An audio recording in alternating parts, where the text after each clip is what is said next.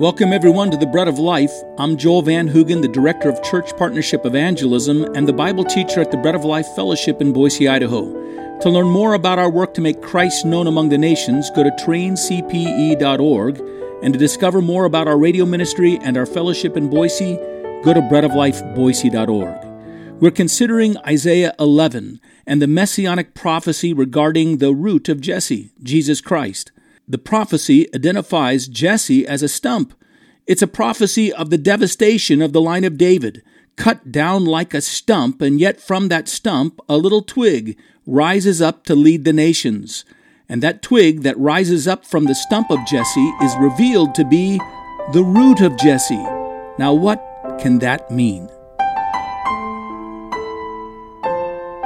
This is the Messiah who rises up out of the stump of Jesse as a twig or a branch, and yet from this Messiah, Jesse rises. Out of the Messiah, Jesse has risen as the tree. What does it mean? The Messiah was before Jesse. The Messiah was before the stump. The Messiah was before all things, and he includes all things, and all life rises from him. The Messiah is the root of all. The Messiah is the root. You see that? There is an indication here of that divine nature of the Messiah. He's the foundation of all the promises to Israel and all the promises to us who believe. One day all the nations will know that this is the all-glorious one, and before him every knee will bow and every tongue will confess that Jesus Christ is Lord, to the glory of God. And the sign that's raised of the Messiah, the sign that's raised, is told to us in John chapter 3, verses 14 through 17. Let's read it for a moment. This takes us back to this tremendous and odd contrast between the power of nations, Syria, northern Israel, Assyria, Ahaz with all of his plans and his Davidic hopes for Davidic power, and then the image of a little child named Emmanuel, who is born unto us and given unto us, and rising up as a little slip out of a stump that seems to be neglected. And as Moses lifted up the serpent in the wilderness, even so the Son of Man must be lifted up. Where is that? At the cross. That whoever believes in him should not perish but have eternal life. For God so loved the world that he gave his only begotten Son, that whoever believes in him should not perish but have everlasting life. For God did not send his Son into the world to condemn the world, but that the world through him might be saved. I guess the question we can ask when we look at this passage, we consider the tight spot that Ahaz thought he was in and the whole city of Jerusalem thought they're in. Can we trust in God? Can we believe God when the place where the promise should be rising up, there's nothing but a stump? Our great Savior and his great salvation began in a place like that, a place of profound humility and humiliation. And it was there that when men thought all that the promise of life and hope had been lost, it was there in that desolate and defeated place that a stage was set for the king to quietly and humbly make himself known. It's always that way even for us. You go to your own life and you think about your life and you say, when did Jesus really begin to manifest himself to me? Was it at the pinnacle? When you were at the top? Was it when you achieved things? When you'd found how to orchestrate all the things around you to gain your successes? No. It's the moment of devastation. It's a moment in which you accepted your decline, which you diminished all the way down to the ground, and you saw yourself for what you were, a sinner who was never going to be able to construct anything of yourself in your own power and strength that would last and endure, and you were a stump before him, you were sawn down. And actually, the Christian life is lived this way as well. Whenever God wants to bring us to trust in him, usually what he has to do is draw away from us all the other things that we suddenly begin trusting in.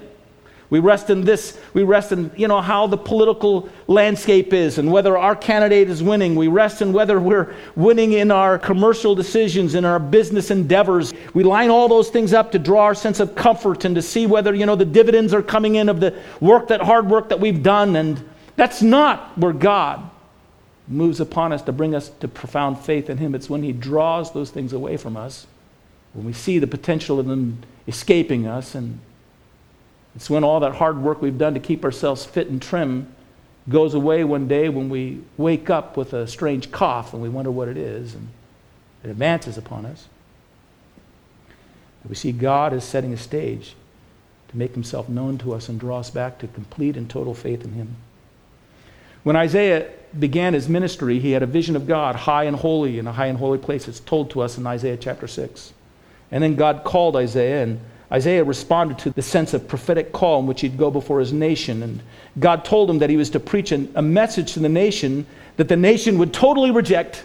They wouldn't listen to him and they wouldn't honor it. And then Isaiah asked God, well, how long will I have to do this ministry?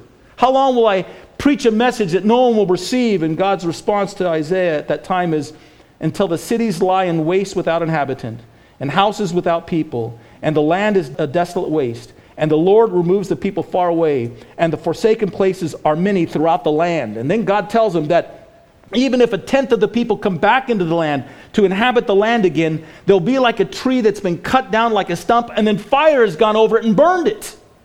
And that's how you come to the end of Isaiah chapter 6. A land that's devastated with nothing but a stump that's been burned over. And then the very last words in verse 16 of Isaiah 6, God makes this short little declaration to Isaiah. He says, the holy seed is in its stump. And out of the desolation that comes upon a resistant people who will not hear God's word and will remain but a burned out stump, the seed of promise is introduced. That's what we've been considering in Isaiah chapter 11. The full expression of the seed of promise rising up as a blessing to the earth and the nations. So here are three last lessons for us as we hold this in mind. First lesson I would give you is this. Learn where to place your trust. Learn where to place your trust. Trusting in earthly powers and earthly means and earthly strategies will finally fall out from underneath you. The very thing you rest upon and trust upon will not endure. And it certainly will not endure before the presence of the holy God when he comes to judge the earth. Israel would have been a great light to the nation. That was God's plan for them, if they had but trusted in God alone and God could reveal himself. But in trusting in the nations around them and opposing and not trusting in God, they were dwindled down themselves to a stump. And so also dwindled their light to those nations. And it's the same for the church today.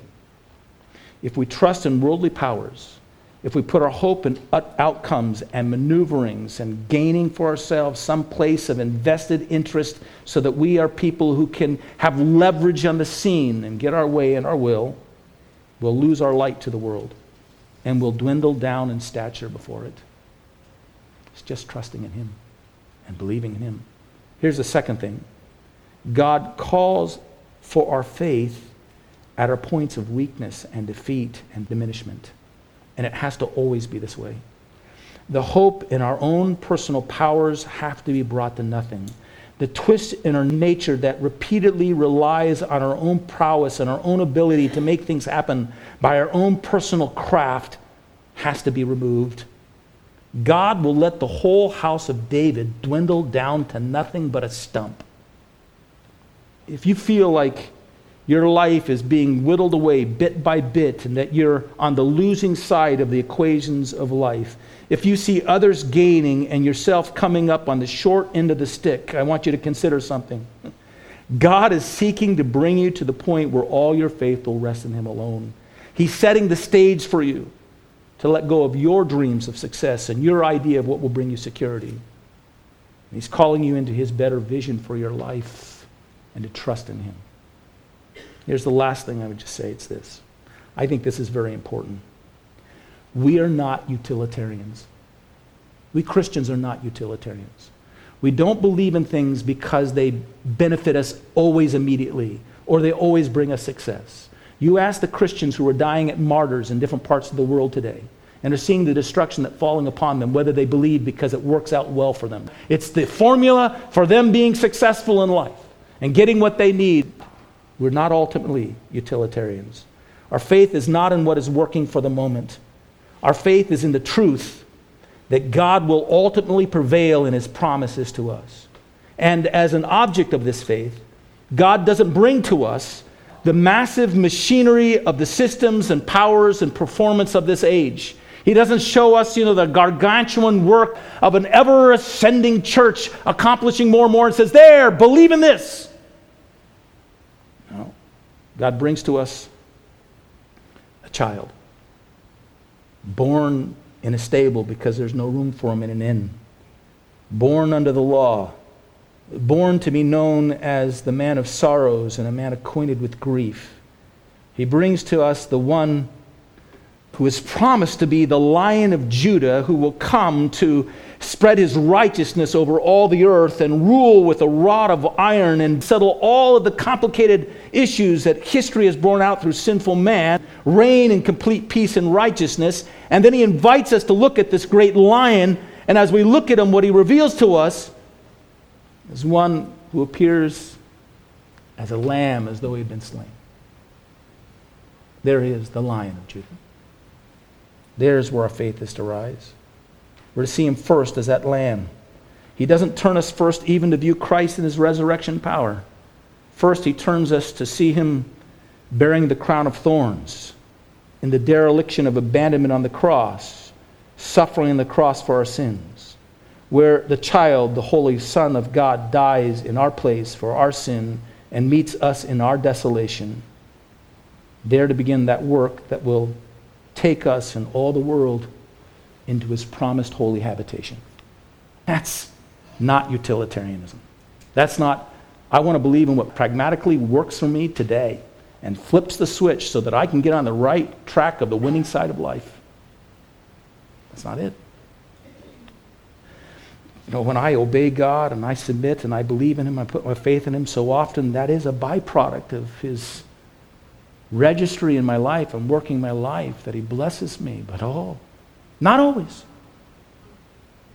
The idea that somehow Job is the only one who suffered affliction and didn't get answers from God is crazy. Look at your life. They don't all come to us now. God just says, trust me. Trust in nothing else but me. Me. The question is, when will we learn that God still calls us to a life of faith in such a vision? We are not to be triumphantly adding up the medals of our supposed successes as our rationale for faith. Our faith is to rest in the slip that rose from the stump. It turns to the child that is born in the middle of the world's intrigues and powers. It believes that God is at work and will accomplish what he says in a way that may look foolish to the world, but is right for our need. We need to be brought low, and he needs to grow to be everything before our eyes. And as we look at him in this way and place our eye upon that twig, it expands and it grows and it fills the whole earth. And all we begin to see is Jesus only and Jesus always and Jesus ever is our great Savior. That's what God gives us. That's our hope. That's the vision of this Amplified. And so we sing the prayer, O come thou root of Jesse, free thine own from Satan's tyranny. From depths of hell thy people save, and give them victory o'er the grave. Thanks for listening to The Bread of Life, a ministry of the Bread of Life Fellowship in Boise, Idaho. To learn more about our ministry, go to breadoflifeboise.org. Until the next time, may the Lord richly bless you.